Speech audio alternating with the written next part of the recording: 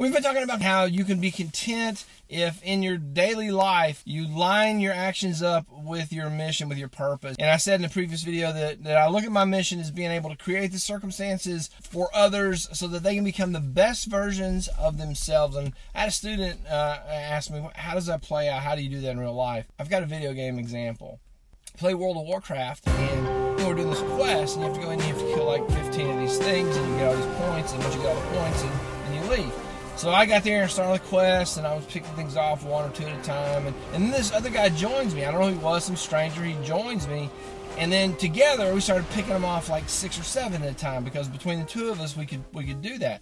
So I finished, and I turned around and I started leaving. I was like, well, he just pulled 6 more of those dudes, and this is not going to be good for him if I leave. And so my life mission of making things better, I turned around and I stayed until he finished. That's it. Live your life mission, whatever it is.